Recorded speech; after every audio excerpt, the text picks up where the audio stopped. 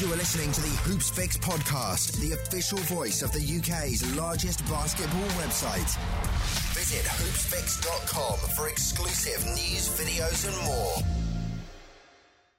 Welcome to another episode of the Hoops Fix podcast with me, your host, Sam Nita, full-time British basketball advocate. And on this week's show, we have a legend in the building, one of the all-time greats, Joel Moore, widely considered one of the greatest English guards of all time, double gold Commonwealth Games medalist, and a BBL legend. Not only did he play in the BBL, but also spent a short stint abroad, did a season in Germany, which you'll hear all about. It was one of the more interesting conversations I've had recently going into the history of the game, and I thoroughly enjoyed it, and I hope you enjoy it as much as I did. Before we do get into the show, as always, I do have to give a quick mention for our Patreon account.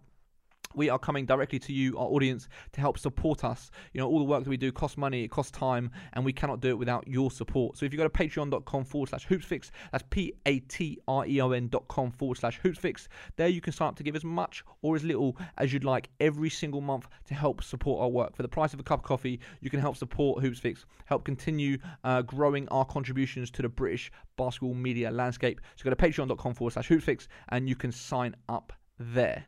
Before we do get into the show, one more thing is, if you're listening on iTunes, please do give us a rating and review. It goes a long way in helping spread the show far and wide. And if you do have any feedback that you'd like to give personally, you can drop me an email, sam@hoopsfix.com. I'd love to hear from you. And of course, you can reach out to me on every single social media platform at Hoopsfix. Anyway, that is enough from me. Here is this week's show with me and Joel Moore. Joel, welcome to the show. Hi, how are you, Sam? I'm good, thank you. How are you? I'm good. Nice journey in. Didn't take me too long, so I'm happy that the Blackwall Tunnel wasn't blocked, so it's good.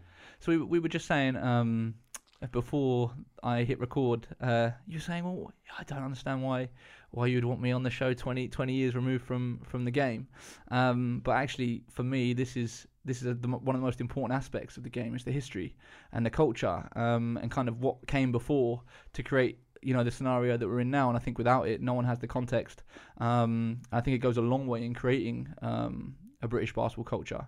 And I guess one of the places that I did want to go, and seeing as we're on the topic already, is talking about sort of being a legend of the game, but maybe that not being recognised by people, or people not actually knowing what you've done. When you look back on your basketball career, and kind of obviously now you're coaching, you're working with a lot of younger players. Do you think that there is an element of them not having any clue about who you are and what you've done? There's a lot of that. I get a lot of that, but then I also get a lot of people that do remember me.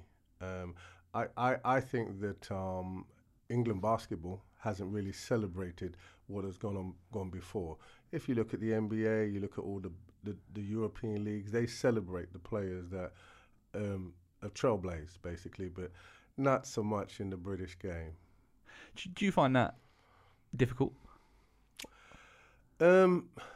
Sometimes when you're talking to a young person and trying to pass the game on to them, that is the difficult thing, because they don't really have any recollection of what happened before. They don't know who you are and how much effort you put into this game to develop it. So yeah, that can be difficult sometimes. Are you in touch with a lot of the other guys from your era, the kind of the stars of that age, and do you guys have conversations about kind of where you're at now, and maybe sort of the lack of recognition and appreciation from the current generation? Yeah. I talk all the time to some of the players that I played with, and that always comes up frequently. I just think that the governing body hasn't done a very good job of celebrating the past, and so the kids have no recollection of what went on beforehand, and they think basketball started maybe 5-10 years ago in this country, and it was huge, I think, when I was playing.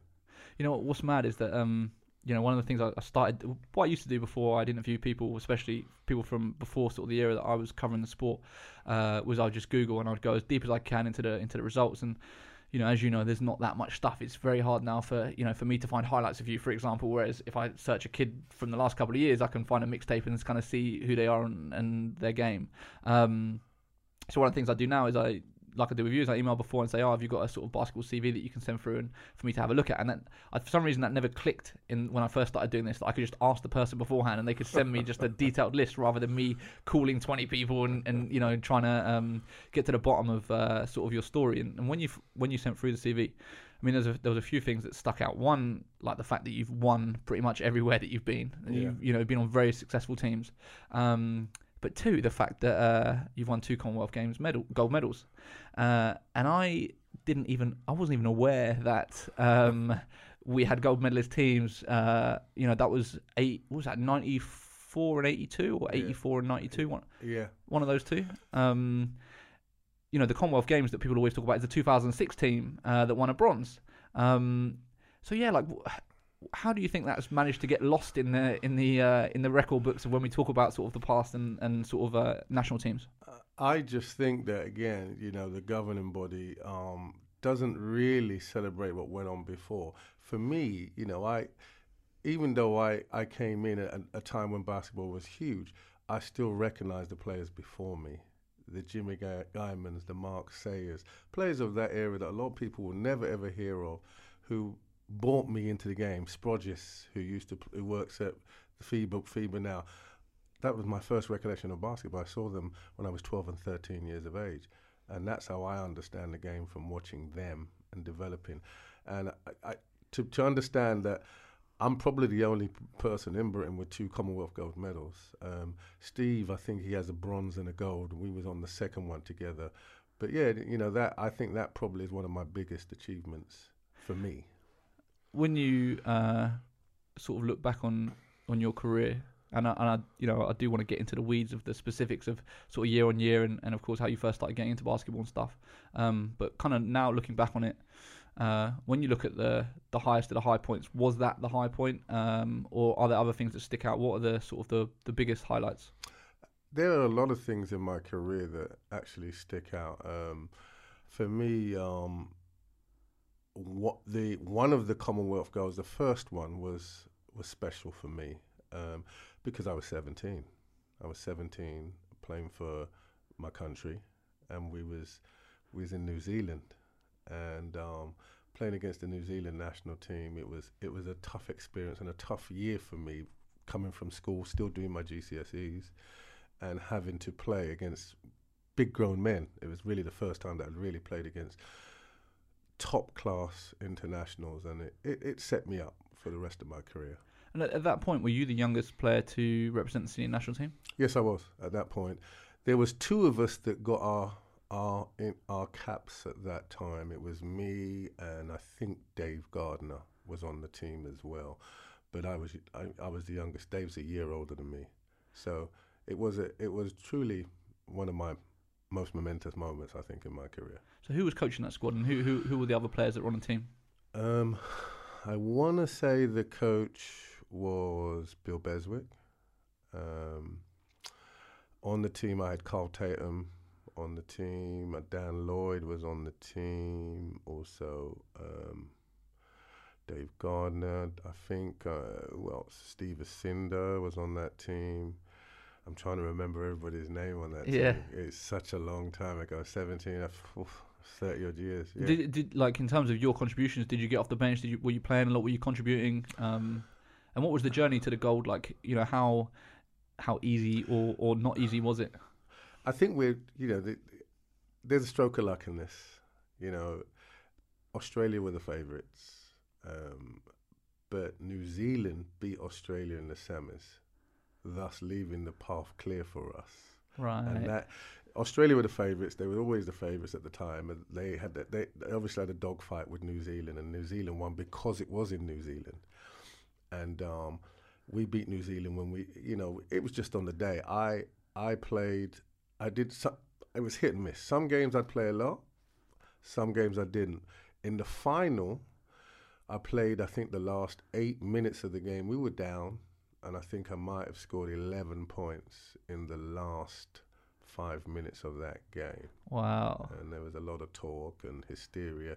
Because prior to that, we had played in a tournament, I think, in Japan, and you had Stanford University there, you had New Zealand, Japan. It was a pre-Commonwealth tournament. And there was a lot of hoopla about, am I going to go to Stanford? Because Stanford offered me to go and play at their school, but my coach was the assistant coach at the time and told me, no, we'll have better colleges, so stay. Yeah, but back then there was no internet. There was no internet, no access to all of these universities and such. But you know, their star player asked me would I want to come to play at Stanford at that particular time. So yeah, there's a lot of background history on that. Yeah. So in terms of the status of those games, you know, with the media and stuff back then, you know, clearly winning a gold medal is no small deal. You know, was the final, were the games televised?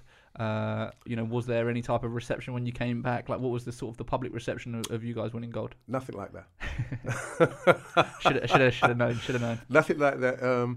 It was televised. It was televised in New Zealand. I'm sure they will have footage of it. There is meager footage of it some places, but you know, I'm not really that type of guy to chase those kind of things. I played the game because I like beating people. I like winning people. I've never played the game for the money or for putting my name up in lights. I just like playing.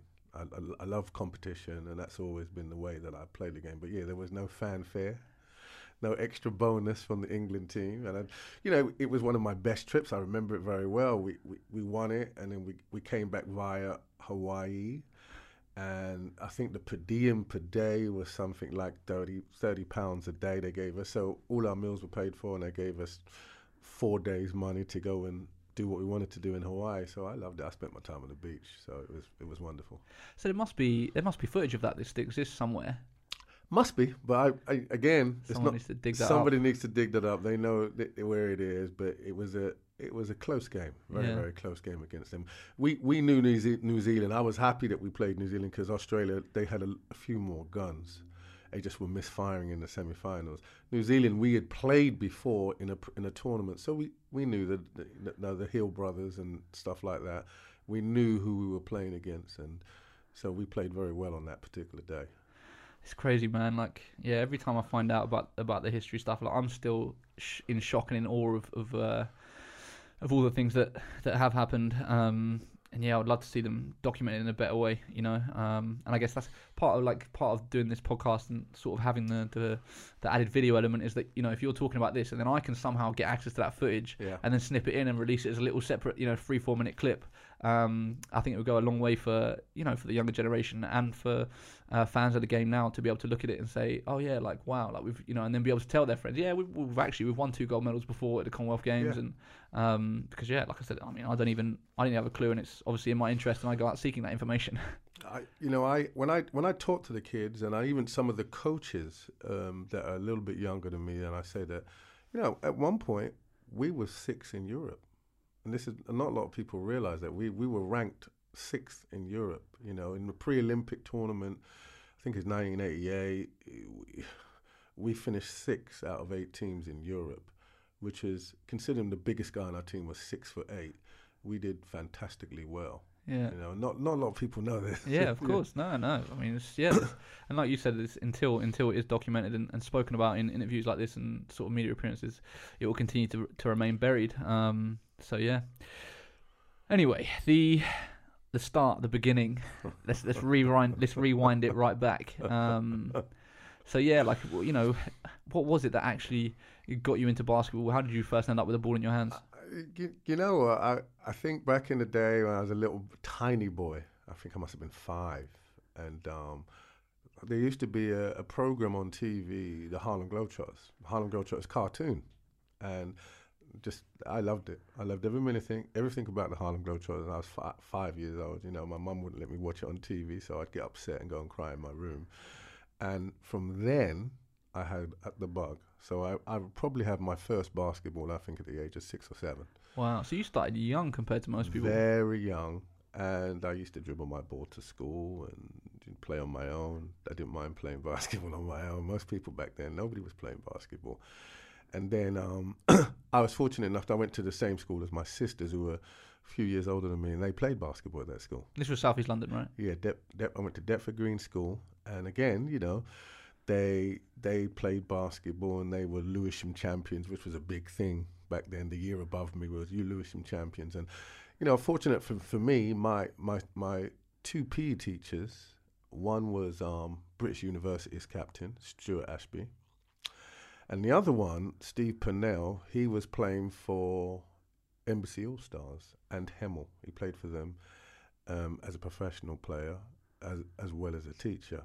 So immediately I gravitated to them, and I learned a hell of a lot. But, you know, I'm one of those kids that when I like something, I absorb myself totally into it. And whether I was the best at it or wasn't, I practiced every day. Most kids don't practice every day. I'd find a way to practice every day.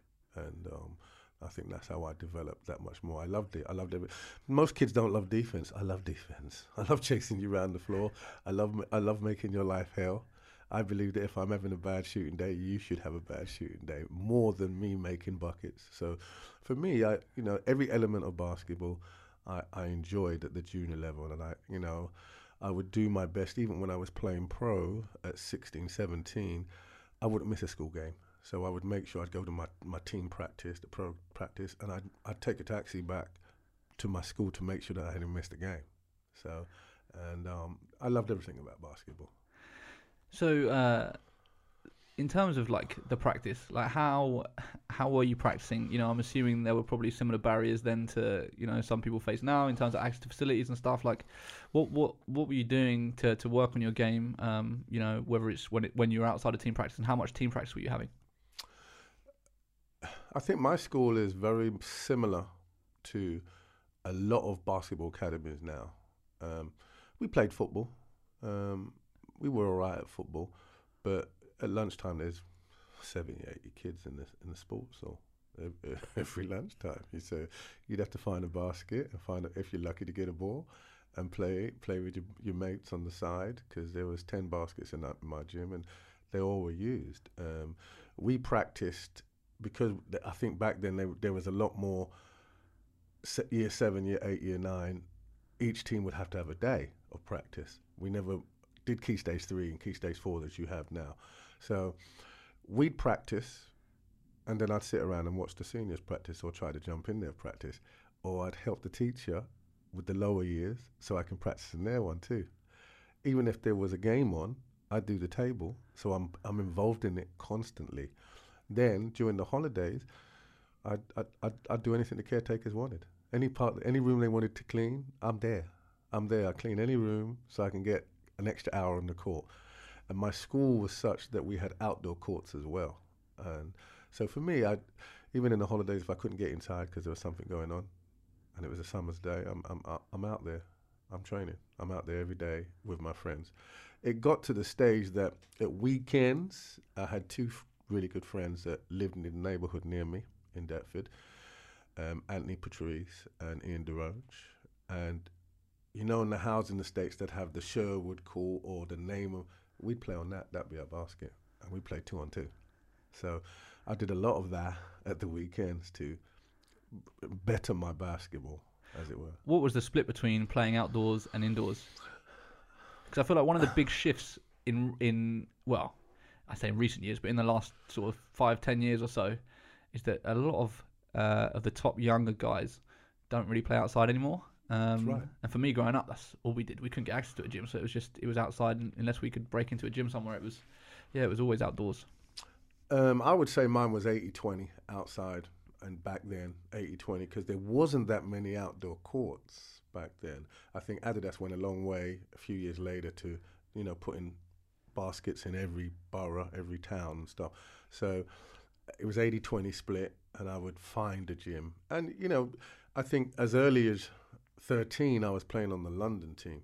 So I would basically go... Which was what, a regional team? A regional team. They competed in... Against Manchester, Birmingham, places like that. Inter-regional tournament. Okay. And I would go to Peckham 2-3 times a week. Mr. Tucker, who was a teacher at Peckham Boys School at the time, we would go there 2-3 times a week, and I'd meet up with players from around London. And you know, you see the players in your local area, but then you see players outside of you, and it would make you want to play harder. You know, I remember there's a kid called Dervis.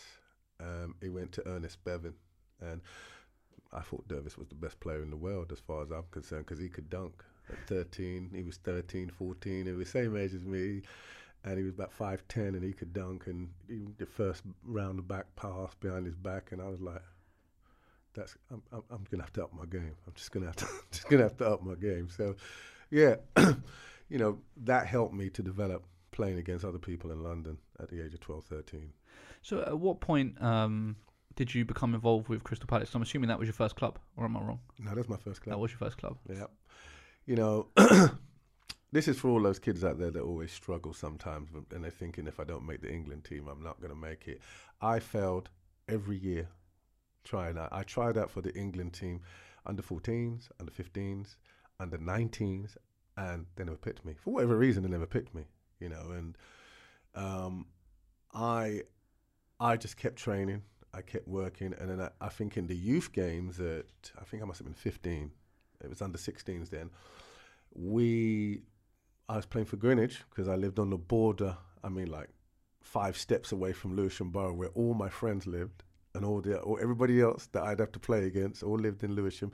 So I'm living in Greenwich, and I'm playing with kids that I've never seen in my life. But for me, it worked out really well. A guy called Phil Spires was there. He was the coach of the under-16s, Crystal Palace. And he said, look, you're good enough to go on the under-19s right now. But I know my coach, which is Roy Packham. He's picked his team already, so it doesn't matter how good you are. He's not going to take you, so you have to stay with me at the under-16s. So fair enough. I played with Crystal Palace Eagles, for 1 year. And that was a good experience because Steve was also on that team. Steve Bucknell. Steve Bucknell was on that team, and I'd known Steve since he was about 13, so I knew him through the youth games. He was from Brixton, so I knew Steve from there. Is he older than you, younger than you? He's a year younger than me. Year younger than me. And Steve was always in trouble, and so I remember he came and they told him, if you don't stay on this team, you're going to have to go somewhere where you won't be liking. So, Steve, I remember seeing Steve coming in. I think, what's he doing here? And he came in, and it was a good experience because we all developed together. That team was very, very good. Michael Hells was on that team. Jeff Booth was on that team. Danny Daly, a lot of kids that advanced to the Crystal Palace Falcons the following year were all from that team. And it was a cultural change too, because when I went to Crystal Palace, the entire under-16 Eagles team was black. Crystal Palace Falcons had 1 black guy. The men's team had 2 black guys. So it was a culture change for all of the coaches, seeing all these little black kids running around playing basketball. So it was a big shift. It was a very big shift in time for them. Jimmy Rogers, God rest his soul, Jimmy was assistant coach on the men's team as well. So it was an interesting time in basketball. So at what point, you've been playing since you were 6, 7 years old, yeah. And then, by this point you're under 16. Yeah. Had you, clearly you weren't making the England teams that you were trying out for. Nope. Did you, at this point, recognise and feel that you were good? Like, at what point did it become, okay, like, this is more than just a hobby, like, I'm actually pretty good at this compared to my peers, like...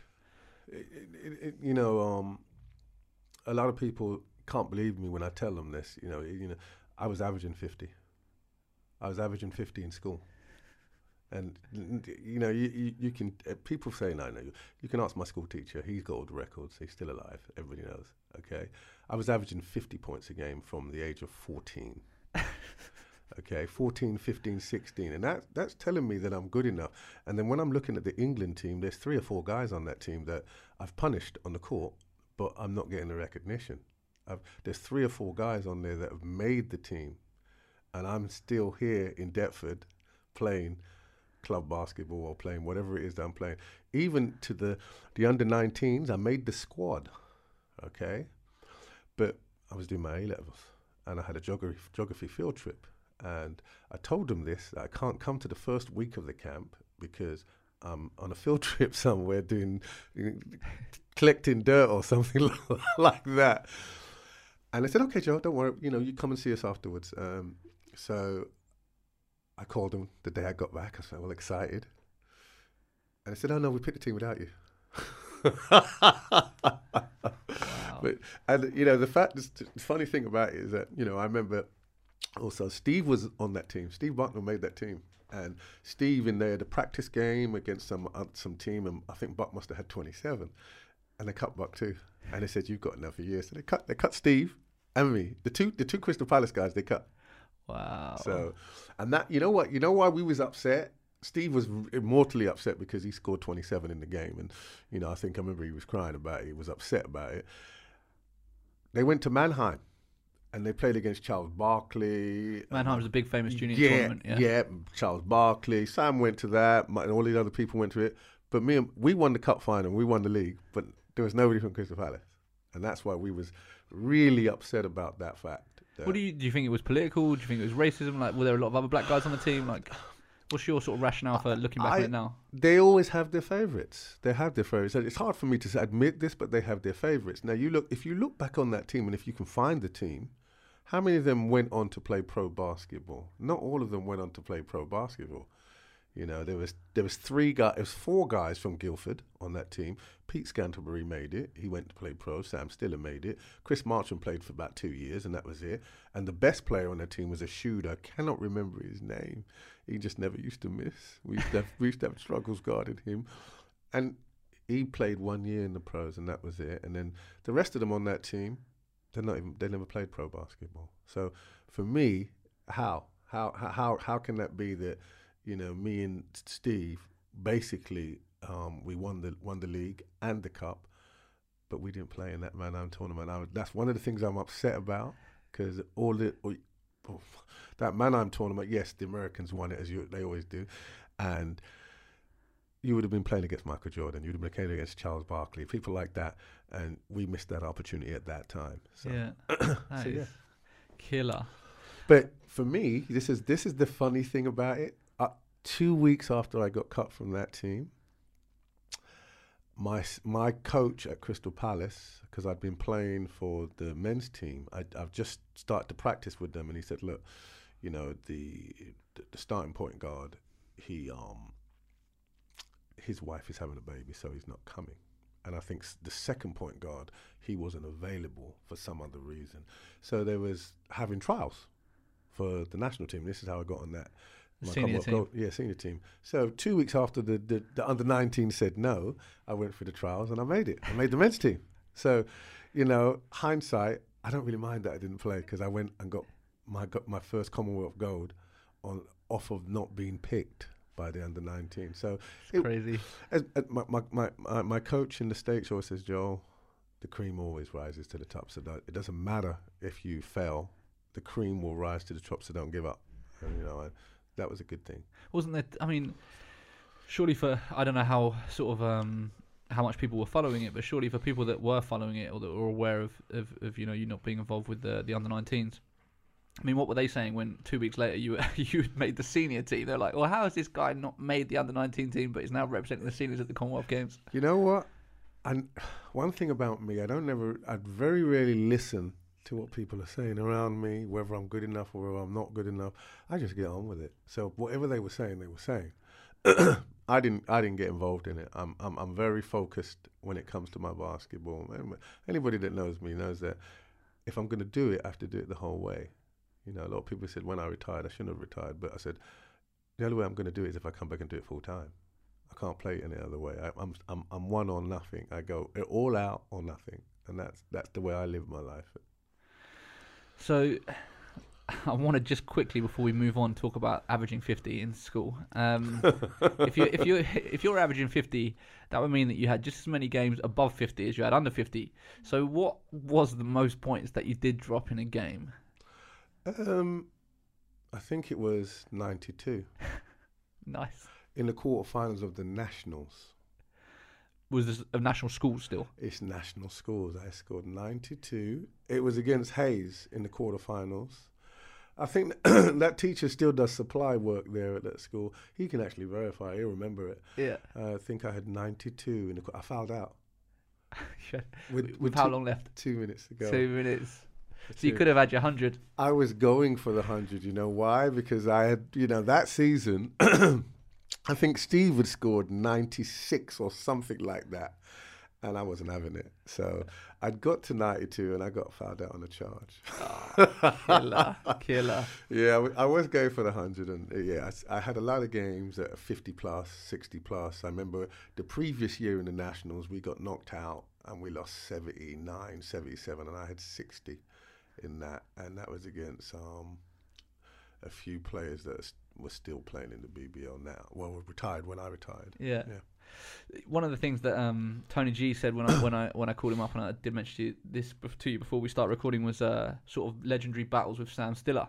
I did call Sam, and he said that you two were kind of rivals as the sort of the top two guards, especially from London in that time.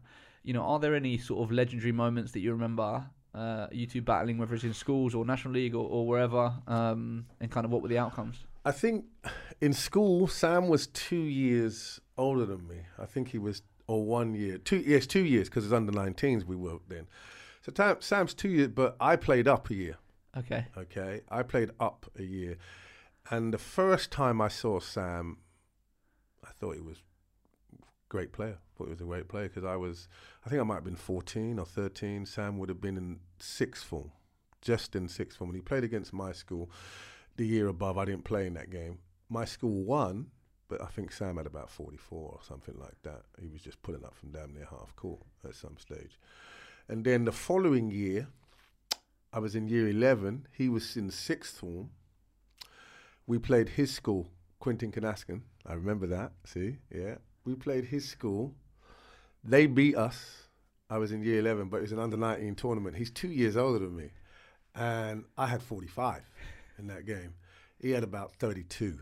But that is the memorable battle that I have of playing him in school games. And then we played, obviously, for under-19s. I was 17 then. He would have been just in his last year of under-19s. And they beat us at their place. He played very well that day. They beat us at their place. And that was the last time that I can obviously remember that I was on a losing time. I think I lost one more time in the pros to him, but I was playing for Hemel. He was playing for Kingston at that time, and they beat us. We was eighth in the league, and they were one. But most of the time, Sam didn't guard me. See, now, I have a thing. Everybody talks about two-way player. Everybody back then, you have to be a two-way player. I always took Sam. I always guard the guy that's going to work, and Sam didn't guard me very often. Sam. In once we played in the pros, I love Sam, but Sam is not going to guard me full court. They put Michael Hells on me at Guildford. You remember Michael Hells? Yeah. And Michael Hells was the one that always had the assignment to guard me when they was at Guildford. Not Paul James. It was mostly Michael Hells because they said Michael knew me from the juniors and blah, blah, blah, blah, and it didn't matter. I've known Michael since we were in school, so that's probably the worst thing for them to do because I know how to get by him, Most people were intimidated because Mike's a very imposing physical guy, but I like that physicality, For me, I think that what changed my mind from being in the juniors to playing in the pros, my first men's season at Crystal Palace, full season. We had a guard called Dave Schutz, and he went to Long Beach State, and he used to beat me up. Little 5'10" guard with little skinny little 17-year-old boy recovering from a knee injury, and he told Danny Palmer, "It's too quick for me. I can't guard him. It's too quick, so I have to take Joel's mind off the game."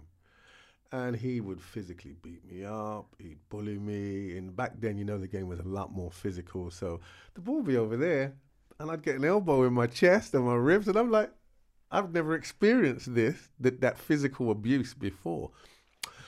And I distinctively remember, getting up on the bus, the 122 bus to go to Crystal Palace, and I'm thinking, if he touches me one more time, I'm going to kill him. And he threw my game off. He took me out of my game. And I remember he hit me with another elbow, and I jumped on him and tried to strangle him. And honestly, you'll ask Danny. I tried to strangle him, and they had to pull me off. Joe White pulled me off of him because I had my hands around his throat. He was turning purple, and they suspended me for 5 weeks. But I respect him more than any other basketball player because he made me understand how physical it would be. And after that, nobody could actually get me into that mindset of wanting to fight somebody, because after dealing with Dave Schutz, he prepared me for playing pro basketball. And I remember when I came back, I'd been sitting on the sideline for a little while because I'd sprained my ankle. And John Johnson, have you heard of John Johnson? I have, and I think it's because he played at Michigan. Someone who I contacted before this for the research mentioned John Johnson. I can't remember who it was. Whether it wasn't Danny Palmer or maybe it was. He's in Florida too. John Johnson was MVP of the German Bundesliga twice, and he's British, and he played for Crystal Palace. And so I'm out injured with a sprained ankle, and Dave Schutz is guarding. Dave Schutz is guarding JJ. JJ's like 6'4", athletic, and JJ's like, I see what you had to go through, Joe, because he was just grabbing and holding me and pulling me to the floor. He said, I see what you were going through every day now. And, so I was vilified in that respect, but Dave Schutz is still my friend. I still talk to Dave online and stuff like that. He's he's a nice guy, and he prepared me for what's coming. How much do you think playing against seniors helped your development compared to your peers of the same age? It's everything to me, because junior basketball is how it is now. Junior basketball is no contact, no physicality. You can run by somebody, they blow the foul. Okay, so you if you're quick and athletic, you're going to score a lot of points if you're very highly skilled. In the men's, my first few weeks was a problem for me, because normally when I blow by somebody, I'm gone, and I'm playing with people who are quicker than me, as quick as I am. And they know where I'm going. They're reading the game. This is when I start to understand the mental side of the game. Everybody's talking about the mental side of the game at 17. I think you just have the ball and run. Just go and play. And I've got people talking about the mentality and the decision-making and where you go. And I could get to the basket, but I couldn't finish because there's 6'8" guy was throwing it back into the stands or something like that. And the physical demands on my body, I think at 17, I was just a little whipper. And everybody was posting me up. Every pro player was posting me up. I remember Paul Stimson was posting me up, and he's 2 inches taller than me or something like that, but he's posting me up. Christ, I could probably think Alton Bird was probably trying to post me up, but he was just that quick, Alton, at the time. But everybody, every guard, even on my team, they were posting me up. And so the physical side of it was a demand for me. And, the injuries, the little injuries that you'd get through pulls and tears, trying to do too much, or your body kind of get over a screen. I never experienced that before, and it took me, I would say, the best part of a year and a half to make that adjustment from playing juniors to playing with men's, and that's the biggest obstacle I've ever had to face in basketball. You mentioned Alton Bird there. Obviously, he's one of the all-time greats to have played in the UK. Yep. What was it like going up against him? Have you got any stories that stick out? So, I joined the Crystal Palace men's team towards the end of that first year with Crystal Palace Falcons. Okay, so they brought me up. Danny Palmer said, we want you to start working with the men's team. So, little 17-year-old, you'd think that they'd break me in easily. You think Paul Stimson and Andy and the other older guards would say, all right, Joel, I'll take Alton. No. You take Alton. And this is no word of a lie. I picked him up, and I'm above the 3-point line, and I'm there, bending my knees as you do. You're getting down low in that defensive stance, and he blew by me, and my feet haven't even moved, and I turned around, and he's at the basket. He's at the basket, and I'm thinking, all I do is turn my head around, and I'm like, he's at the basket. How's he that quick? And my left leg hasn't even moved, and he's gone. He's absolutely gone. And I was in awe for the first 2 weeks. I think it took me 2 weeks to just get that starstruck light out of my eyes that I'm playing Alton Bird. Because I'd watched him. I'd watched him for a long, long time do his 360 passes and playing against Real Madrid and Barcelona. I'd watched him many, many times, and he's a problem. He was a problem. And it took me 2 weeks to get the starstruck out of my eyes and understand that I've got to guard this guy. I've got to try to guard this guy. So he was a good starting point for me, and I think after maybe a month, I still couldn't stop him, but I'd slow him down because I'd figure some things out at that stage, and he wasn't there for very long because it was the summer. Just before the summer, I played a couple of games with the first team, and then Alton left. So I played 3 months, maybe 4 months with Alton Bird, but I'd watched him for 2 years, so. It was a good starting point for me and made me understand. I've never seen anybody, to this day, when he was at his best, do the things that he could do. And I've seen a lot of guards. I've seen a lot of NBA guards, and he is one of the hardest back then, at that time of my career. Because I think one of my first games was against Russ Saunders. He was a problem. A big problem. I don't know about anybody else can tell you, but I know that he was a problem because the first full season that I played against him, I had him one day, he dropped 33. The next day, I've got Sudden Sam Smith. So those are the kind of guards that were in the actual BBL, and it was very, very tough, and it was a good breeding ground for me to develop my skills, definitely. How do you compare the league back then to now? I've seen you. I'm pretty sure I saw you at Crystal Palace at one of the Royals games this season. So I know you've seen sort of the league this year. What do you think about the BBL today, and how would you compare it to when you were playing in it? It's getting better, but it's nowhere near the level that it was. Anybody who played at that era can actually tell you. And I know you hear everybody in the NBA say it was better back then than it is now. The difference between the basketball now and then is that when I watch the game, sometimes there's no systems. There are no systems when I watch the game. It's just pure athletic ability. And no doubt that there's a lot of athletic ability around, but the IQ and the pick and roll and pick and pop and looking for a specific shot, that's not there. That is missing. If you go to Europe and you watch a European game, the IQ is there. You can see the savvy, the decision making.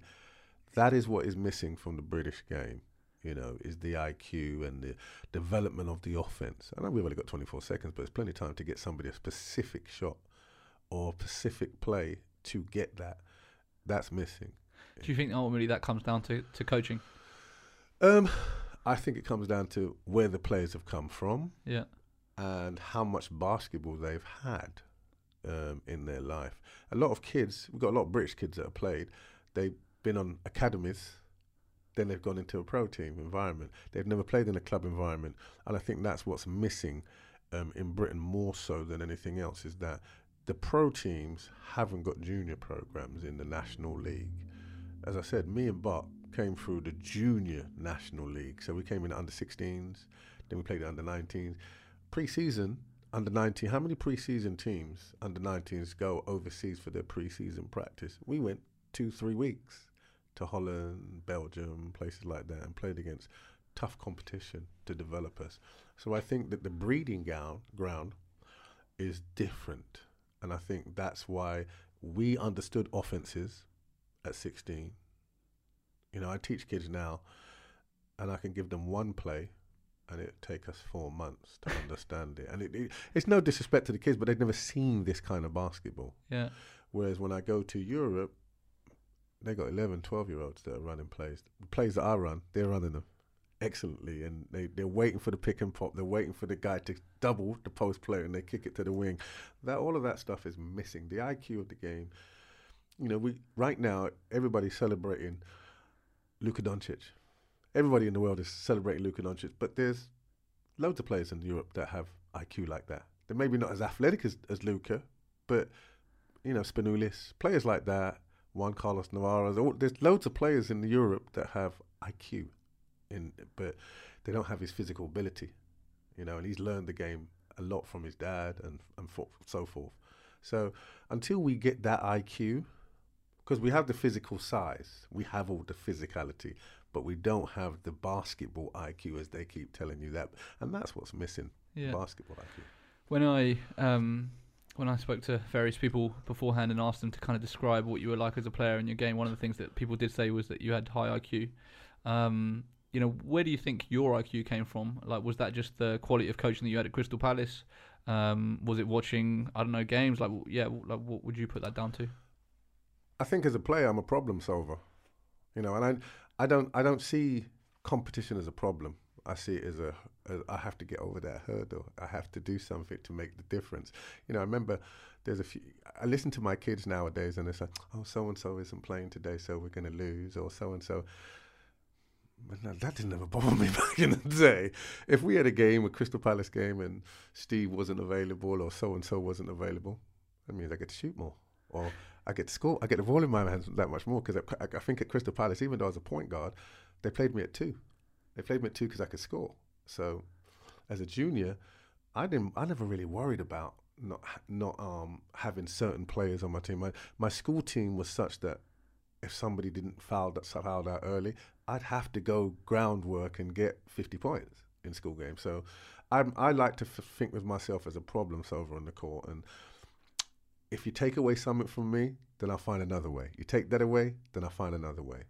If it means that the 10th best player has to score 10 jump shots, I'm going to give him 10 jump shots.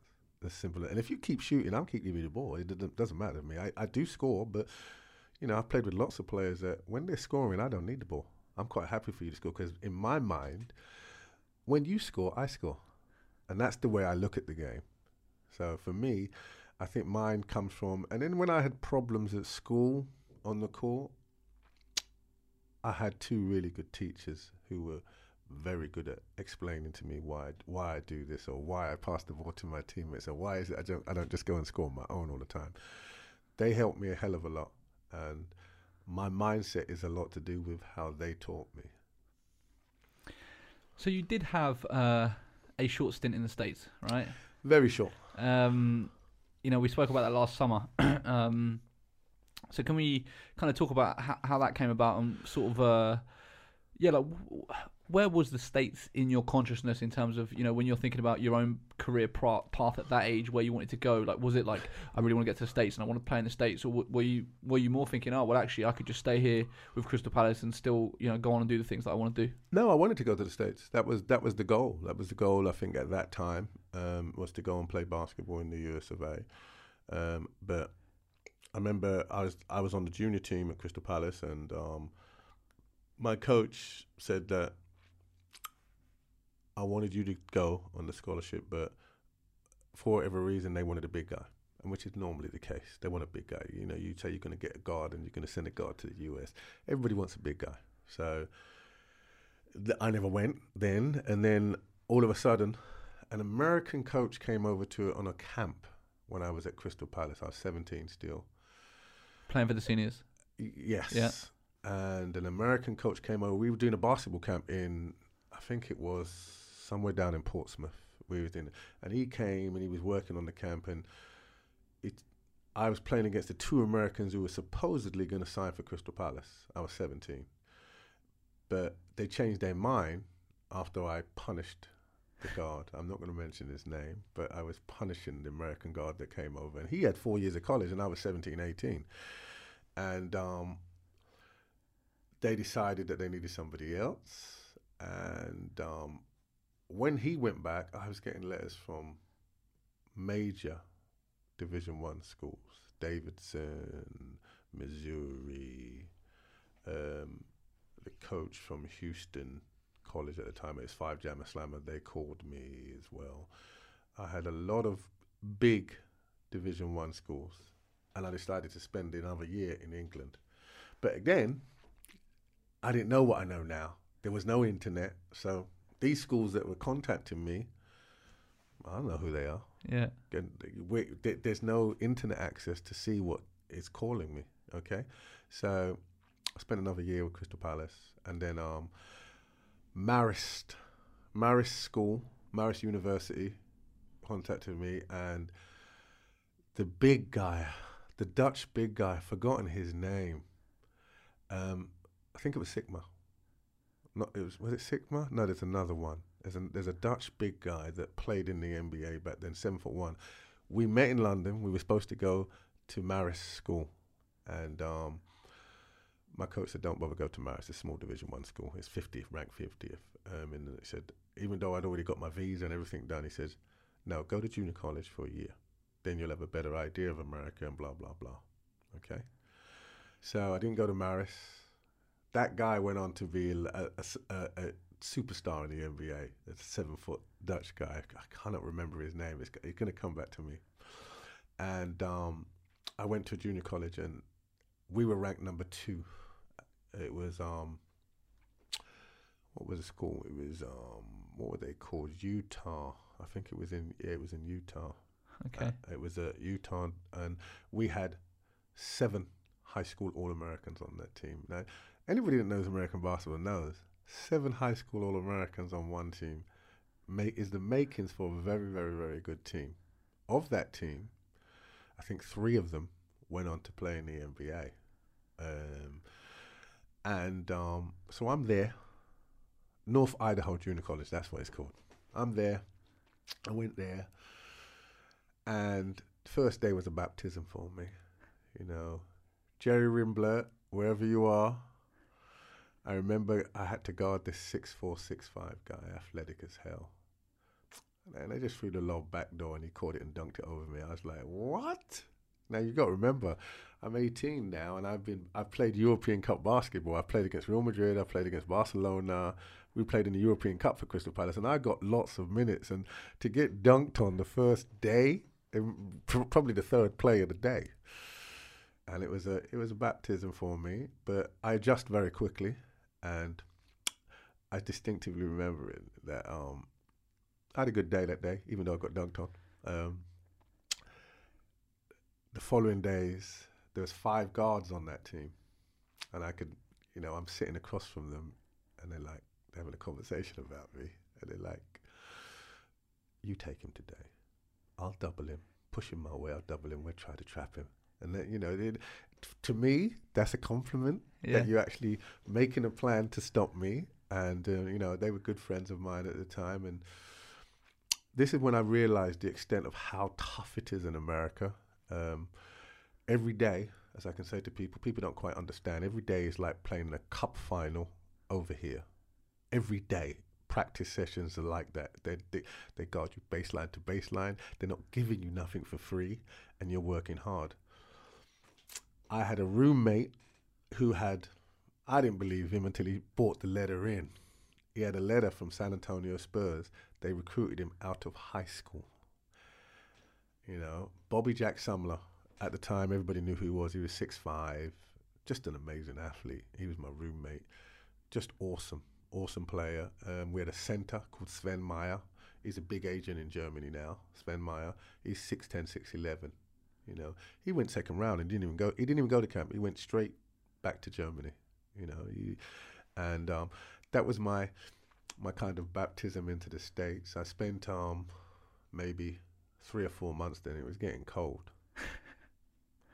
It's getting very cold in Idaho. I think we're in October now, and it's like already minus something. And my boys, Joe White and Michael Hills, were in California, calling me up. "Oh, we're out here in the sunshine. We're going to the beach." They're making all of these noises, and I'm like, before I went there, I had a visit. I went to Gonzaga. I went to Gonzaga University. John Stockton was there. They recruited me. And you have 5 visits when you're in America. They give you 5 school visits. And I went there. And Stockton, this is just before he went in the NBA. He was waiting for his contract. So he's still working at a university in Gonzaga. And he went first round, and they had another guy, I can't remember his name, 6'5". He was a very nice player. He was going second round. So the backcourt essentially was going to the NBA. So I'm there, and I'm playing, and I'm shooting left-handed because I developed to learn I could shoot with my left hand as well as my right. It didn't make any difference to me. And they were begging me to sign at Gonzaga, and I didn't go. I didn't sign with him at that time because you've got 5 visits. There's no point signing after the first visit. So I went back to North Idaho, and then while I was there, I kept talking to Joe White and stuff like that. And, I think America can be a very lonely place, because when I did it, the only other person I knew that was doing it was Steve Bucknell. Steve was in high school. Steve was at high school, and then it was me. I don't know any other basketball player that was doing it in Britain. It wasn't a done thing, okay? So I'm there, and it's getting cold, and I'm bored. Apart from the basketball's fantastic, but we're in North Idaho. It's potato country. There's not a lot going on there. Sorry, Idaho, but there's not a lot going at that time. So the coach said, "Why don't you come on down?" So I transferred. Now to California. Yeah, I didn't tell anybody I'm transferring. I just in the night got on a plane, went to North Idaho, and the governing body, the NC2As said, right, because you've transferred in the middle of it, well, it was 2 months into the year. The season hadn't even started yet. So no games have been played. Because you've transferred, you're going to have to redshirt. Okay? Meanwhile, Gonzaga are livid because they thought that I was going to sign with them. Even though it was only my first visit. And I heard my coach at North Idaho said, yeah, I'll get him to sign. But, I went to USIU in California. Beautiful. Scripps Ranch in the valley. So you're with Joe White and Michael Hales? Yeah, I'm with Joe White, Michael Hales. Now I'm happy. See, I'm happy. The sun is shining every day. You wake up, the sun is shining. Yeah. With the weight training is absolutely hard. It's the hardest thing I've ever done in my life. And you're sitting there and you're watching how they lift, and it's part of their life. We start lifting at maybe 18, 19, some of the kids over here. It's part of their life. It's in their DNA. They probably start 14, 15 light weights, and then they get developed. I'm on a team, and the backup point guard is leg pressing maybe 700 pounds. The backup point guard, and I'm watching him strap those knees up before he goes and does it. And I'm sitting there and I'm thinking, there's just no way. There's no way that my body's going to be able to lift this. I'm there and I'm thinking, nah. But I think by the time I left, I left there, I was probably lifting 600 pounds, But it's a way of life. They all lift. And, we had a guy, a forward that was 6'5". You drill 3-on-2, 2-on-1, which most basketball players know. I remember he came down and did a 360, and I'm thinking, how? How did you just do that at 6'5"? So, and then I got a call while I was in California in the sunshine, hanging out, lifting, partying, lifting, going to school, doing my lessons. And I got a call from England. Danny Palmer says he's starting a new program and he'd like me to come back. Okay. So Crystal Palace offered me to come back. At this time, I had no aspirations of playing in the NBA. I love basketball, but I got to the States and I'm doing what I'm doing. But I had to redshirt. So I could train, practice, but I can't go on the away trips. So I could sit there and watch for a whole year, and I didn't know if I wanted to sit for a whole year. I didn't want to redshirt because I wasn't injured. If I was injured, it might make me feel a little bit better. So I came back in the January after leaving I think I left England in the August, and everybody thinks that you need to go to the States to be a basketball player. You don't. It just depends on your mindset. So I never actually played a game. I went to Division I school, but I never played a game. I watched a few games, but Christmas is a long time because they go on a road trip for 3 weeks, the basketball team. Christmas isn't like what we have over here, where we celebrate Christmas and everything shuts down. No, everything opens in the US. So my team was having a free, because I think USIU was the most traveled team back then. They traveled like an NBA team. So I'd have been on campus on my own for 3 weeks, no basketball players. And I'm like, I'm going home. I had enough of sitting on my own. Yeah. So I went home. I started the development of Brixton Basketball Club for a little while. From January to February, I played with Brixton and got the application accepted, because back then you couldn't just apply. You'd have to have everything in place, your organisation, your team. So was this the New Era program, the first part of Brixton that was set up? Right, okay. So I went into the schools program when I came back and did coaching in the schools, taught them how to play basketball. And how old were you at this point? 18. Okay. I was a baby, yeah. So I did that, and then at the end of the season, Danny Palmer said, right, got a job for you in Portsmouth. Portsmouth Basketball Club is about to start. You're the first person I'm going to sign. So, did you play for Brixton? Yeah. You did play for Brixton that season? I played for Brixton. I came back in January and I played all the way up and got them promoted. We played Kingston Basketball Club in a friendly practice match and we lost by 10. This was when Kingston were a powerhouse.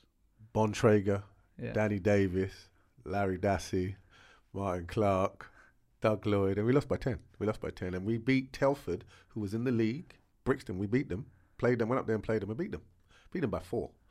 So, we had a very good cohort of English players, and we had Ron Walker as an American.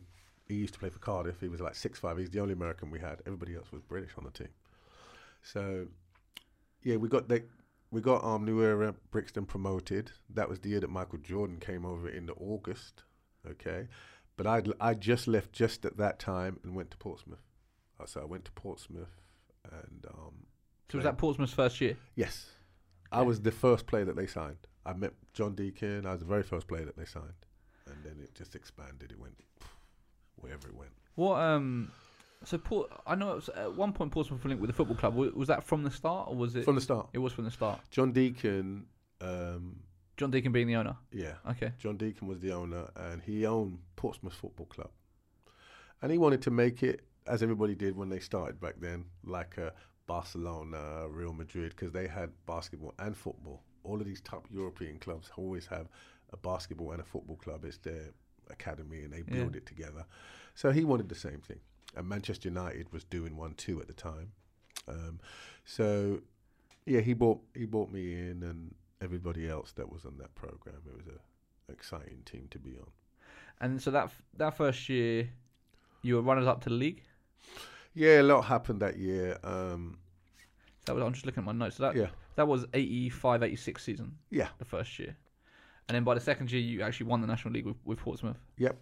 What was that team like? What was was it primarily British guys? What was the state of the league? The first year or the second year? Both. Okay. The first year, I can honestly say I've never played on a team with more talent. I mean, when you go into Kingston, which was the powerhouse at that time, we played them in the November of that first year, and you beat them by 18 on their own court, and the entire starting lineup had dunks in that game. You had Trevor Anderson, you had Alan Cunningham, you had Cal Patrick Wells, Colin Irish, Larry Dassey, Dan Lloyd, myself on the team. It was a phenomenal team. We pre-season we went to France and Germany. We never lost a game. And up until my car crash, that team hadn't lost a game, and I think it kind of lost a bit of its identity after my car. I'm not saying I'm the only reason, but they needed a point guard, and they never had a point. Once I got hurt, and I was out for 2 months, they brought in a guy that was an ex-NBA player called Jose Slaughter. Now, Jose is a 2-guard, and if anybody looks at Jose Slaughter's a good player, but he's a 2-guard. So you've got Jose Slaughter at point, and you've also got Colin Irish and Larry Dassey and Cal Patrick Wells, and Dan Lloyd. You've got essentially 5 Americans on that team, and for whatever reason, it didn't gel just didn't gel. So they lost a few games while I was in hospital. I came back. What happened with the car accident? I was a passenger in a car, and the car went into some bollards, and I went through the windscreen. The seatbelt law had just come in like a week, and I didn't have my seatbelt. Yeah, wow. so it was my fault. It was my fault at the end of the day. I was in the passenger seat, and I went through the windscreen, and I had stitches in my right eye. And so they thought that I was never going to play again. But Oh, really? yeah, they had second looks. And, you know, I remember Kareem sent me over a pair of his goggles. I had a pair of Kareem goggles. Yeah. Really? Yeah, Kareem heard about my car crash. And Kareem Abdul-Jabbar? yes, yeah. He came over. He sent me a box. How did he find out? How did that happen? That is really random. I don't know, but I had a pair of Kareem his goggles. I had a pair of his goggles, and they, you know, I liked them, but I couldn't play with them because I'm not used to wearing glasses or anything like that. And they steamed up. Sometimes they would steam up. They had little vents in them too, but it just kind of messed up my the way that I shot, and I just couldn't. So I used to throw them off in the middle of the game, and I eventually learned to play without them. But yeah, Kareem sent me a pair of them. Wow. So that was the first year, and then the second year, I would say that the team understood its roles a lot better. We brought in Carl Tatum. God rest his soul, Larry Dassey died in the pre-season. It was a tough time for the team. So Larry Dassey died, and Cal Patrick Wells went somewhere else to play, the big 6'10" guy. So we had Alan, myself, Colin Iris, Carl Tatum, Danny Williams. Dan Lloyd became the head coach. And I think the team was very, very functional. I don't think it was as talented as the previous team, but we were better at playing together. Lawrence Held was the other American. You think of it this way.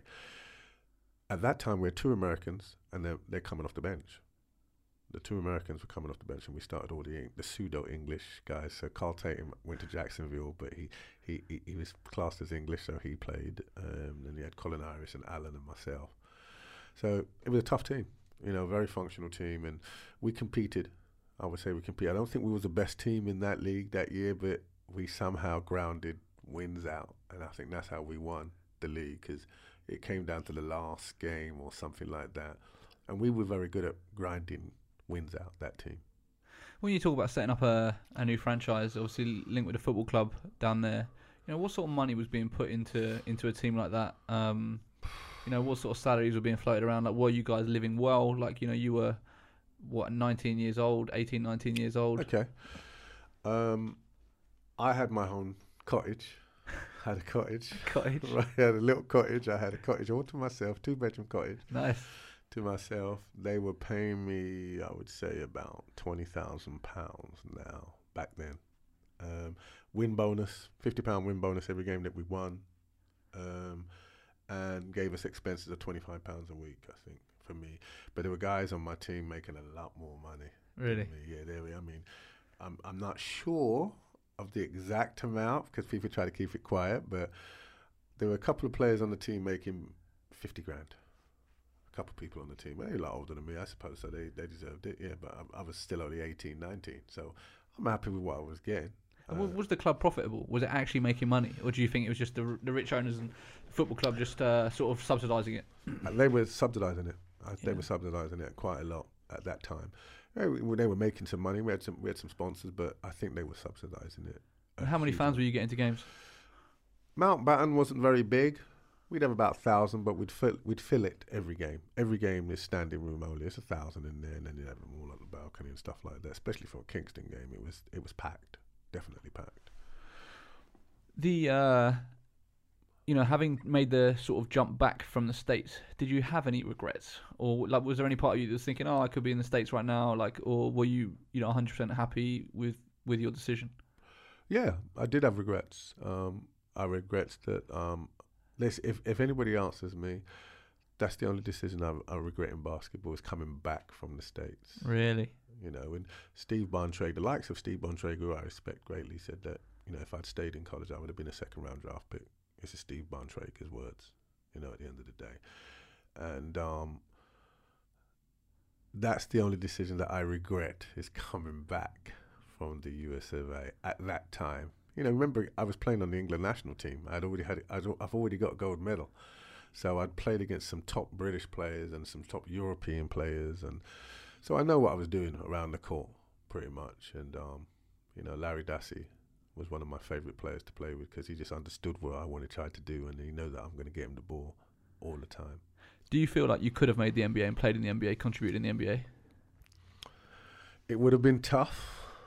It would have been very, very tough because back then the game was so much more physical. If you're talking about playing in the NBA now with my skill set, yes. Now, but people don't remember this. There was only 12 NBA teams, and the Americans that didn't make the NBA, they're in Europe. And then that's a lot of Americans that are not playing. You're talking about 100 players maybe making the NBA back then. Now there's 30 teams. Yeah, and I would say 30% of the NBA is European based. There's a lot of European players playing in there. Maybe not getting a lot of minutes, but they're there. And if you're looking at it from that point of view, I'll say yes. If you're basing it on this generation and what's going on, yeah, because the only people in Europe, guards, that I remember that gave me difficulty, Drazen Petrovic and Nicky Gallis. Them two, if you kept Nicky under 24, you've had a fantastic night. You might as well go out and celebrate, trust me. And Petrovic, I played against him. You know, bearing in mind, we're talking Petrovic was getting 35 a night and 14 assists a night. When was that when you played against him? What competition was that in? We played him in the 1988 Olympic qualifying tournament. Okay. And so the top 8.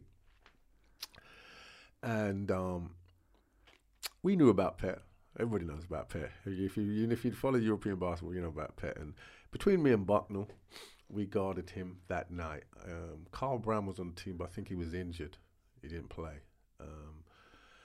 And between us, I think we kept him to... See, this is a good night, right? This is a good night to do. We kept Pet to 12 assists and 14 points. And that's a hell of a night now, isn't it? But the night before, he had 35 and 14 against Bulgaria. The night before that, he had 29 and 17. You see? So he's the only guy, and anybody can say whatever they want to say. He's the only guy that I have ever called for a sub on because I was tired of getting over screens chasing that guy. And he's awesome. I much respect to Drazen Petrovic because he opened the door for all the Europeans that you see in the league now. He basically, that door went like that once they took him. I believe, looking at it from now, that's probably what would have happened. When you talk about all-time greats from the UK, who are the names that come to your mind in terms of sort of British basketball legends that, if there was to be a Hall of Fame, that you think without a doubt need to be in there, that you have memories of being just incredible, that people need to know about? There's a few. There's so many. If I start from before my time, obviously Pete Sprogis would have to be in there. Then you're looking at Jimmy Guyman, he has to be in there. Mark Sayers has to be in there. Sudden Sam Smith, he definitely has to be in there because he rewrote how to score in this country and the points that he was putting up. Russ Saunders most definitely has to be in there. Alan Cunningham, ex-Globetrotter, he has to be in there. Steve Bucknell has to be in there. I'd have to put both the Scantlebury brothers in there because they both played at a high level. Andrew Bailey I'd put in there. The list is endless. Vince Brookin would have to be in there. We could go on all night about the type of players that there are. Michael Blunt now. Michael Blunt has special memories for me because the year that we won the league in Portsmouth, I distinctively remember that we played against him and his team, he was at Calderdale and his team wasn't that tough. They wasn't, but he was that tough. He's an ex-Laker. He used to play for Los Angeles Lakers. And we triple-teamed him. And I've never been a part of a team where we're triple-teaming another player. And he's still scoring. and he still kept him in the game. His name was Michael Blunt, 6'9". You know, coming out now, he'd be a great addition to any team because he's a 6'9", shoot the three, put it on the floor, handle it, score. Just a 6'9" 2, which is unheard of back then. So we had lots of multiple problems guarding him. Alan started on him, but then I had to double down, and Carl Tatum. We'd all double down, and he's still scoring on us. And you know, he gets special mention for me because he changed my shot up when I get to the basket, and I have to pass the ball out because, you know, I'm pretty confident when I'm getting to the basket on most people, but it would go awful dark with a Michael Blunt out there. One of the other things I want to make sure that we touch upon before we wrap up is playing in Germany. One of the things that Danny Palmer pointed out was that you and Steve Bucknell were teammates in, was it Stuttgart? In Stuttgart. Yeah, and that was the first English backcourt, English teammates taking the two foreigner spots on teams in Europe. Yeah, this, I don't think people realise, if we went back to how it is without the European market and you couldn't travel, all of the English players that are playing overseas, they would be in England, okay? And back then you were only allowed 2 foreigners, so that's somebody that isn't born in your country, okay? Pre-Bosman ruling, as it was called. And me and Steve played as 2 Americans. That was normally your American spots, okay? So that's an achievement in itself in playing on a foreign team in their first league, and then taking the team that was essentially using the Surrey Scorchers as a barometer, a team that's near the bottom, okay? It's like taking a Surrey Scorchers team and winning the league and losing in the cup final. And I don't think people realise the calibre of players that was in that league. That I think at that time, the top players in the league were making 175,000. That's a lot of money back then. 175,000. The top players in that league were making. And the players in the league, a guy called Mr. Jennings, he played for Utah Jazz. He was a little guard, but he's just so quick. It's just lightning quick. We had to guard him. Then you've got Miris Kurtanaitis, who played on that Russian national team, who could shoot the lights out from pretty much anywhere. John Johnson was playing for Bayreuth on another team. Hugely competitive league with a lot of money, and very professionally run. And people like Christian Welp played, and Uwe Blab. All these are ex-NBA players that have played 5-10 years in the league. We're having to guard them, and we figured out very early on. Yes, there's me. I'm very, very quick. There's Bark. When we get on the break, if me and Steve are on the break, then we go at it. We take it. If it's Steve and another German, no disrespect to the team, we wasn't guaranteeing we're going to get the bucket. So we played half-court basketball. And I think that's what really helped my IQ a lot more, is because we couldn't outrun teams or outscore them because they had more scorers on their bench and everything else. We had essentially five really good players. Bench wasn't that good. So we had to slow it down. And if the game was 60 or 70, we win it, because we felt that we made better closing decisions. The game was in the 90s, and we'd struggle to close that because they're scoring from everywhere. And it was a good. I learned a lot in that league about finishing games and closing games and decision making and taking correct shots at correct times. And you understand your role. I think in Britain, if you're a good player, you can go out and get 40. If you want to. But in the system in Europe, you're not going to get 40. I mean, I averaged 16 and 10 or 16 and 9, which in this day would get me anywhere in any Super League, in the first league, if I was getting that now.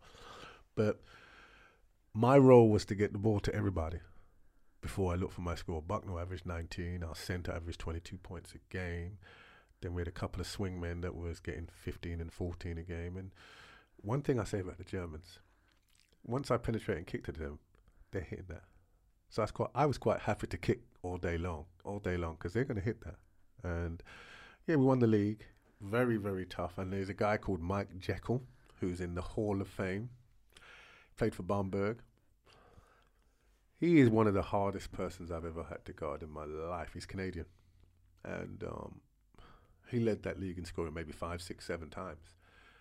And between me and Buck, we had to shut him down. And it wasn't the Americans. And he was naturalized. He was married to a German girl, and he was so tough to guard because he scored off of 2 dribbles. There's no loads of dribbles. If you're doing lots of dribbles, I'm quite happy to guard you. I'll stay in front of you. But when you can score off of 1 dribble or no dribble, it creates a problem. So how was Danny Palmer coaching that team?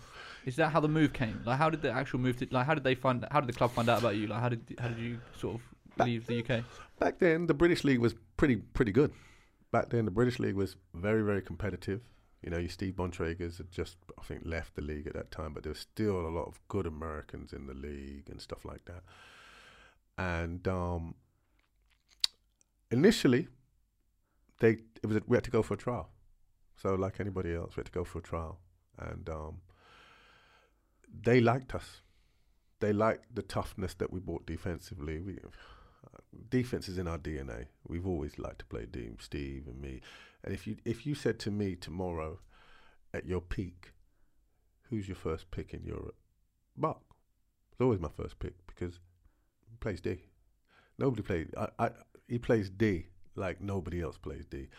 So that was one of the reasons they liked us. And I don't know if it's luck, but that week that I was shooting, I barely missed. I mean, I literally barely missed. I'm thinking maybe it was destiny or whatever, but in the trial that I was there for 4 days, I went a couple of days without missing a shot in the scrimmages that we went up and down with. And I think that's why I got the job. And I was quick from there to there. I was very, very quick. And they liked that. And they liked my intensity. And I knew the off guard from the national program. He was, he played on the national team, but Marcus Joachim is his name. So I knew him. And I knew the starting centre. Just from playing international basketball, you get to know a lot of people. So it was the best experience in my pro life as a professional playing in the German Bundesliga. Was there any part of you after you had made that transition that thought, oh, why didn't I try and come to Europe earlier? Because that was more towards the tail end of your career, right? 27? Yeah. A German team had offered me before. But when you're happy, very difficult to leave when you're happy. I was 24 maybe when they offered me. And I think it was Ulm. Ulm offered me to come to Europe to play as their American or whatever it was. But I was making good money. I was making like 35 grand a year. Avia, I think Avia was the sponsor. They was giving me so much shoes, and everybody in my family had shoes. So I'm happy. So why would I go to a foreign country at that time when basketball in Britain was pretty good? Yeah, it was pretty good back then. And I should have went back because at the tail end of my career, I think maybe I was 29, 30. Bayreuth, another German team, came in. And they offered me $75,000. I turned it down. Now you're saying, why would I turn that down? I was playing and I was making £50,000. Adidas was paying me £15,000 to £16,000. I was making £65,000 in this country at that time. Adidas were giving you cash deal as well. Yeah. Wow. The Adidas deal came about after I'd come back from Germany. I was playing for London Towers. So you only did 1 season in Germany, right? Is that one correct? Season. Okay. Yeah, 1 season. Then you came back and you did 2 years with the Towers, and that was that it? 3 years. You did 3 years with the Towers. 3 years with the Towers, and I went to Manchester Giants for 1 year. Yeah. Okay. So the Towers thing, my first year back, the league was good, but not as good as the German league. So I drive the lane, and 6'8" guy goes to block me, and I just lay him. It's not a problem. In Germany, I drive the lane 7'5", 7'3", 7. You have to find a way. You're not getting to the basket in the German league. I remember Christian Velp. I'm taking a free throw, and the ball bobbled around, and he knocked it off. Just went and just slapped it off the rim. I was like, wow, and that's the level of, they played above the ring in the German league. So my first year back, I found the league exceptionally easy to score. Because you had 1 year where you averaged like 24, 24, 25 a game, something like that. That was it. That was the year. That was the year. Yeah, because in the British league, a lot of people, I tell people this and they don't actually believe me. It's not. If I went to be just a scorer, I probably would have averaged 26 a game every single night. But it doesn't guarantee that we're going to win. If somebody's scoring 26 a night, I mean, James Harden is doing a very good job of showing you that right now. But back then, with the physicality of the way the game was, I could probably average 26. And I didn't go out to score. I go out to win. That was my whole ethos. So, my philosophy was that when I first came back from Germany was that the top 6 games are going to be tough. They're going to be very, very tough. The bottom 6, not going to be so tough. So if you can get stats from back then, we played the Hemmels and the lower teams in the league. I might only have 12, 14, because I'm distributing the wealth a little bit more, and people that need to shoot a little bit more to get their confidence up, I distribute the wealth. But if it got close, then I'd shoot and score. Or most of my games were against Kingston, Worthing, Thames Valley. I had big numbers against those teams because I need to.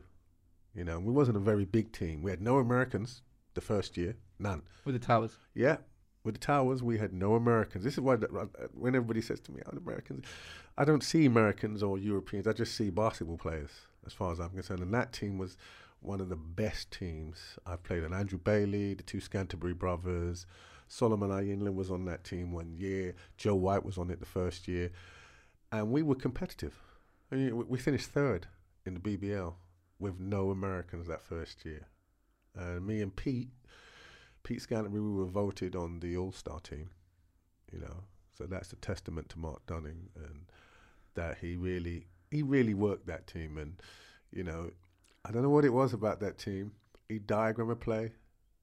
And even if I thought it wasn't going to work, I'd still run it, and it always worked. He was very good at diagramming last-second plays or last-minute plays. And I think Adidas came about when we played Kingston. Thank you, Kingston. We beat them at home. I shot from the halfway line, it went in. And the head of marketing for Adidas was there.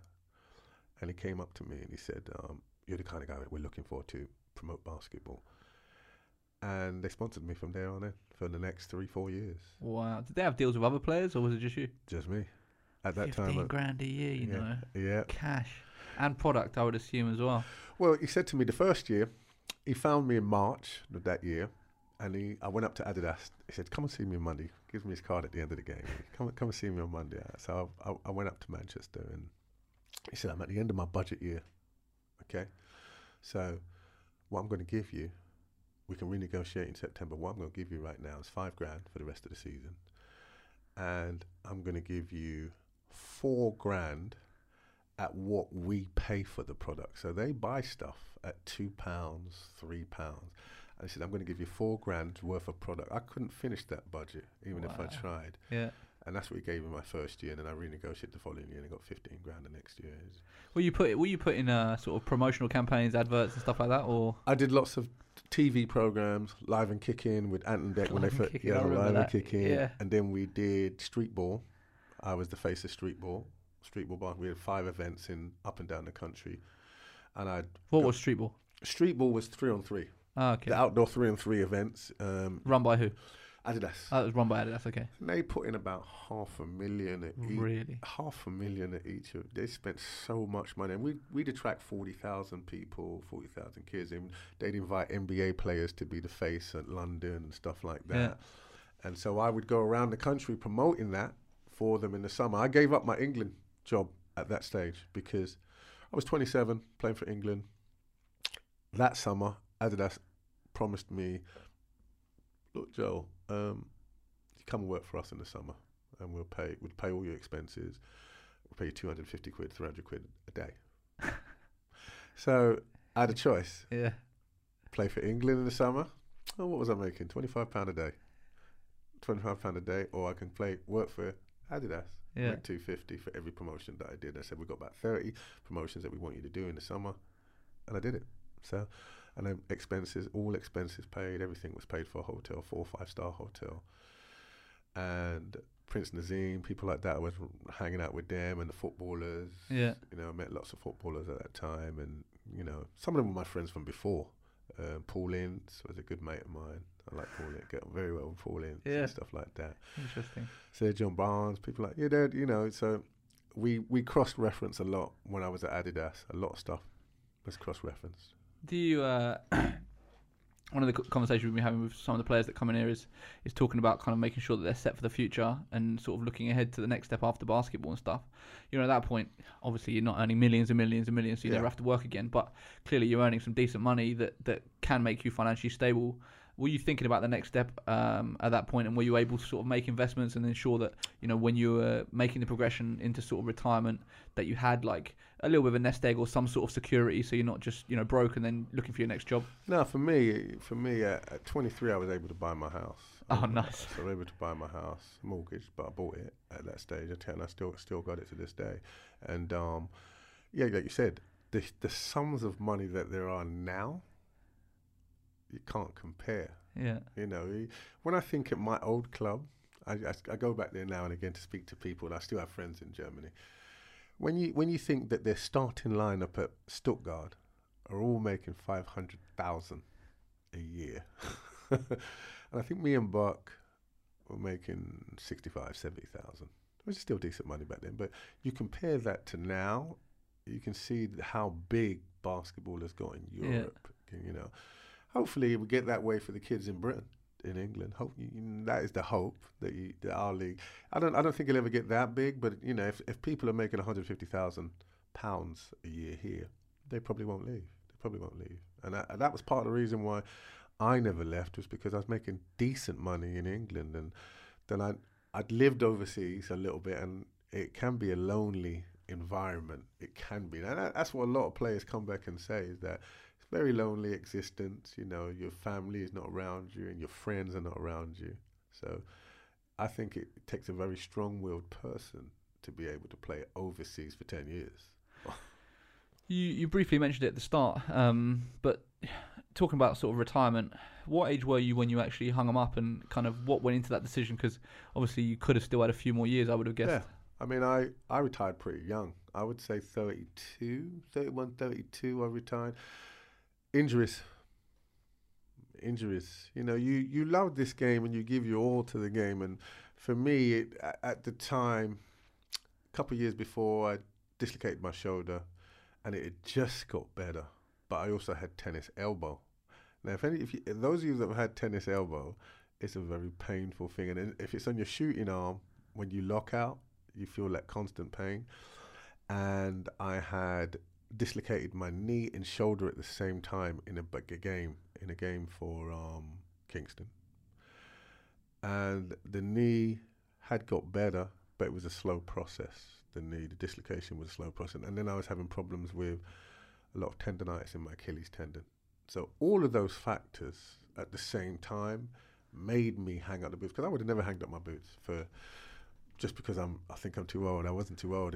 The injuries were taking its toll on my body, and I made a decision to kind of hang up at 32. 2 years later, my body was back to normal. I was back to normal, but I looked at the road that I had to climb and how long I would be still playing at the top, because I remember what I said to you at the beginning, I'm all in. If I'm not all in, then I can't do it. And at 32, 34, I'm thinking maybe 2 more years. I'd have maybe 2 more good years, and then I might have to retire again. And I just didn't want to train to get back to that level, because I knew how long it was. At that stage, your body's telling you, and the injuries were fine then, but I'd have to do 6 months of really, really hard training, and the elasticity of the muscles isn't the same when you come back. Just isn't. Did you find it difficult going from, you know, basketball's your life, you're practicing every day, you're having games every week, to then all of a sudden just stopping? Yeah, that was a tough ask, because I'm anybody that remembers me playing, I love the game, but I'm very intense. I'm intense all the time. Maybe not always the best, but I'm always intense, and nobody can tell you that I didn't play hard, because I always played hard. And trying to wean myself off of that intensity that I gave. So the first 3 years after I stopped playing, to actually go and play pickup basketball, I couldn't do it, because I'm thinking about the point game. I'm thinking about winning. Some players can just go and relax and play on the court. For me, nah, I'm about to win.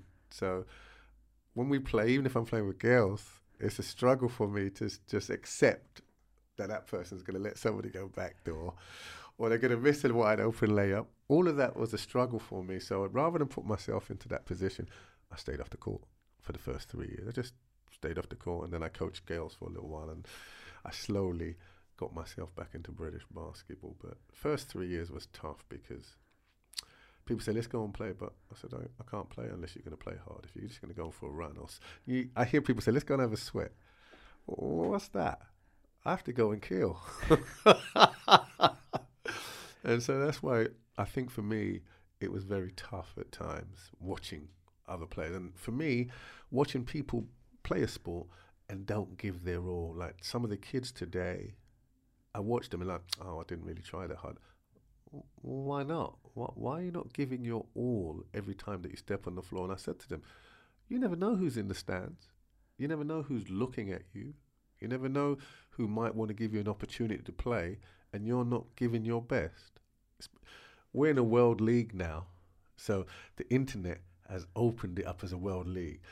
You decide that we're playing a lesser team and you don't perform, that college that you might be thinking is looking at you, they're not going to look at you because they've seen that tape of you walking back on defense. One of my players that I've sent to Ostend, and I sent him and they love him and he's still there, and the coach had a go at him because he watched his ABL games, and he says, you never run back on defense. Why is it that you run out of steam after 10 minutes and you're just walking around on the court? And all the things that he didn't do, he's highlighted to him through the ABL and the things that he doesn't do. So as I said, you never know who's watching the leagues that you're playing in. So for any kid out there, give your best every single day. 100%.